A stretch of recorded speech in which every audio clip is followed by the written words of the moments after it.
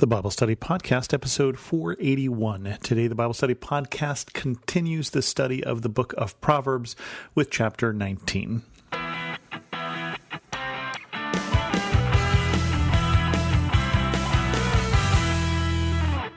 Welcome to the Bible Study Podcast. I'm your host, Chris Christensen. I feel like I'm talking fast today because there are 29 new Proverbs here to cover in chapter 19, so let's get started. Better the poor whose walk is blameless than a fool whose lips are perverse. Poor and rich is not as important to God as blameless versus perverse, blameless and not blameless. What we do with our lives, what we do with what we've been given, is how we will be judged. Desire without knowledge is not good. How much more will hasty feet miss the way? Remember, we've got that theme of the way or the path that's running here through Proverbs. And what path are you on? What way are you on? What direction are you heading? And how much more will hasty feet miss the way? So how much more if you rush towards a direction, you are not necessarily rushing towards the right direction. And so without knowledge, we are pulled along by our desires, and our desires can pull us quite fast at some times, but not necessarily in the right direction, not necessarily in a path or a way that ends someplace we want to be. A person's own folly leads to their ruin, yet their heart rages against the Lord.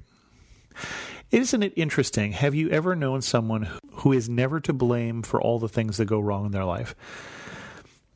Even though they are, even though it's often because of their own decisions, and yet they feel they've been treated unfairly, that life treats them unfairly. They may or may not verbally rage against the Lord or against God, but they feel like life is against them. They feel like the universe or God is against them, and yet sometimes they don't see that it's their own decisions that are leading to those problems.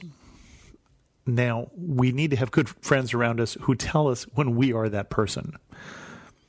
Wealth attracts many friends, but even the closest friend of the poor person deserts them. This is not a cheery proverb. This is not a proverb that says you ought to be wealthy and therefore get more friends. I think it's just describing the way things are. If you win the lottery, you will find you have more friends and relatives than you knew you had. That doesn't necessarily mean they will be good friends, of course. A false witness will not go unpunished, and whoever pours out lies will not go free. There are consequences to our actions, and being a false witness or pouring out lies is something that will be punished. Now, I was thinking about that this week because I've been thinking about rumor and thinking about the internet and thinking about social media. And it occurs to me that when I do thumbs up on an article that I don't know is true, I am basically telling the social media systems out there to share this more.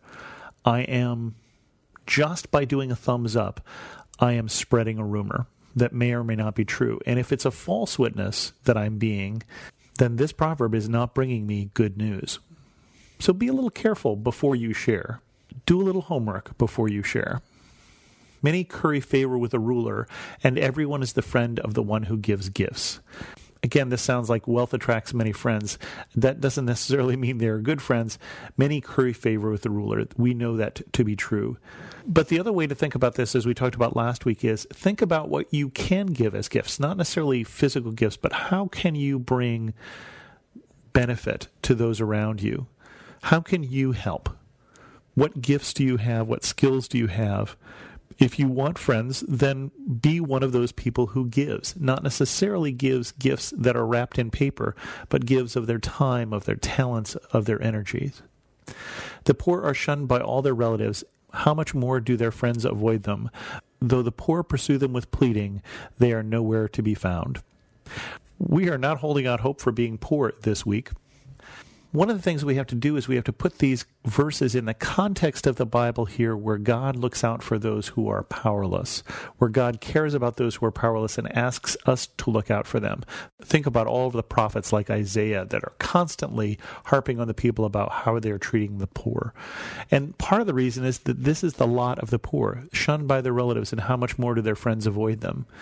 They are powerless, and because they cannot be of help to people, people avoid them. A lot of these verses today are saying we suck up to those who are rich, who can give us stuff, and we avoid those who are poor, who will just be asking things from us. But we as the people of God are asked to do things differently.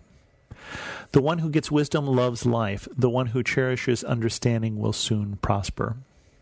Seek and you will find, ask and it will be given to you. Knock and the door will be opened. The one who seeks will find. The one who cherishes understanding, the one who values understanding what things are going on. The one who values understanding things will soon prosper because they're going to have a better grasp of the situation. A false witness will not go unpunished, and whoever pours out lies will perish. That is almost a duplicate of what we had 4 verses earlier. Again, don't be a false witness. Don't be pouring out lies. In person, online, wherever. It is not fitting for a fool to live in luxury. How much worse for a slave to rule over princes. It would be unthinkable in the society in which this was written for a slave to rule over princes. And it is so unthinkable for a fool to live in luxury. The idea here is that if you're foolish, it won't lead to that. It's just not fitting. It's just not appropriate. It's just not to be expected. A person's wisdom yields patience. It is to one's glory to overlook an offense. We talk about being patient as we talk about the fruit of the Spirit, but did you know that patience is wise? It is wise to be patient with other people. Why? Well, because what are you doing? What are you building? Remember, if we value people over stuff, we will build relationships. And being patient helps build relationships. Overlooking an offense, not looking for the slights, but looking to be gracious, builds relationships. And people who are wise are building up, not tearing down.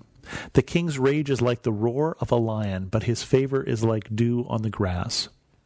And if you've ever heard the roar of a lion, and I happen to have heard the roar of a lion while being in the Ngorongoro Park in Tanzania, there is something visceral about that.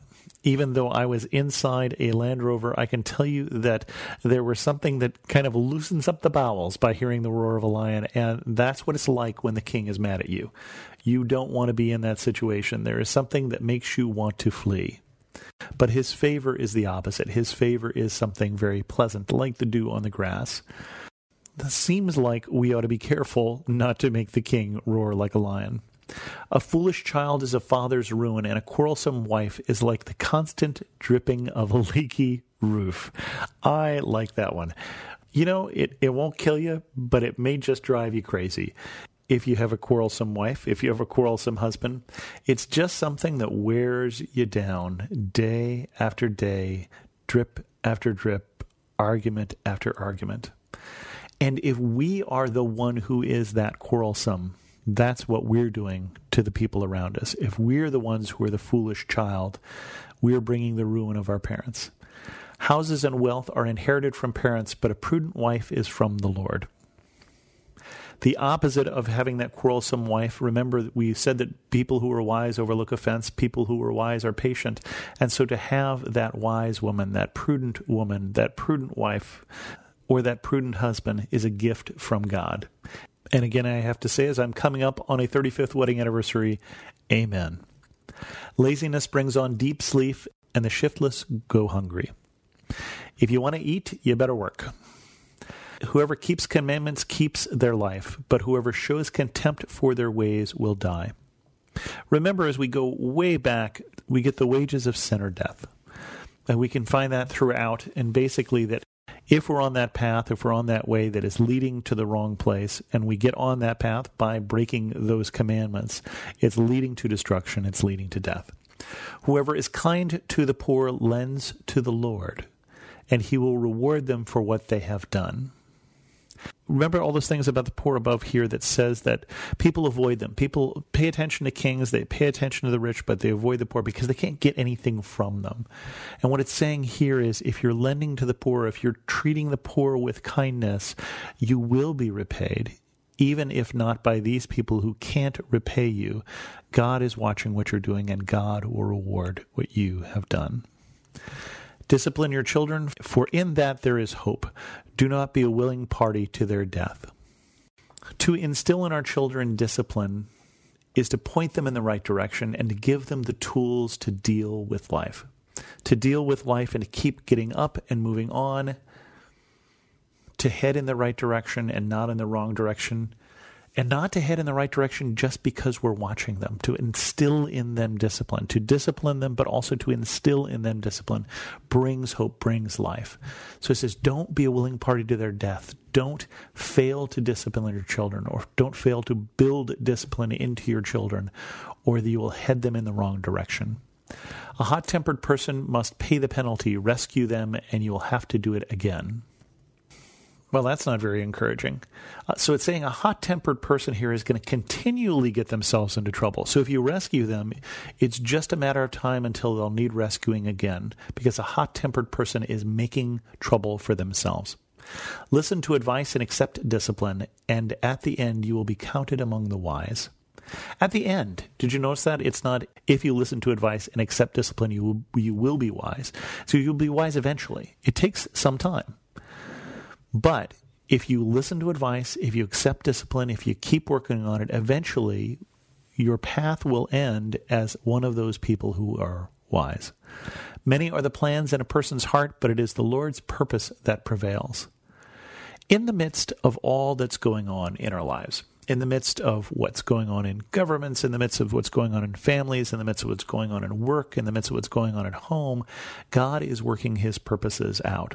We can make lots of plans, but what it's saying here is that God's purpose eventually will prevail. What a person desires is unfailing love. Better to be poor than a liar. Being poor doesn't put you at odds with God. Being a liar does. So being poor is something that's a more fixable and less dangerous position than being a liar.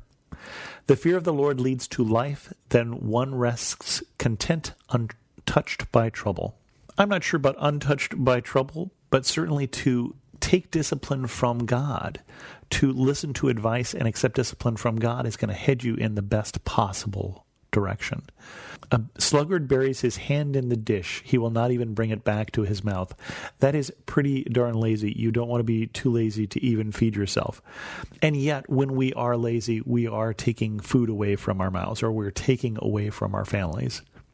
Flog a mocker, and the simple will learn prudence. Rebuke the discerning, and they will gain knowledge. Again, this is a common theme here, that those who are discerning, those who know right from wrong, those who are applying wisdom to their decisions will gain knowledge. Even when they're rebuked, they will learn from that. Whoever robs their father and drives out their mother is a child who brings shame and disgrace. Yeah, don't do that. Stop listening to instruction, my son, and you will stray from the words of knowledge. If you don't listen, you can't learn. If you don't learn, you will stray. You will not be on the right path. A corrupt witness mocks at justice, and the mouth of the wicked gulps down evil. A corrupt witness is talked about quite a lot here in Proverbs. Not just something to be avoided, but something really evil. To distort justice, to deprive those who don't have power to get it for themselves of justice is evil. It's not just undesirable. It's not just unpatriotic. It's evil. We are called to bring justice. We are called to stand up for those in need of justice. Penalties are prepared for mockers and beatings for the backs of fools. That sounds like something to avoid by not mocking and not being a fool. And with that, we're going to end this episode of the Bible Study Podcast. If you have any questions, send an email to host@thebiblestudypodcast.com. And better yet, leave a comment on this episode at thebiblestudypodcast.com. You can follow me on Twitter, Pinterest, or Instagram as Chris2X. And as always, thanks so much for listening.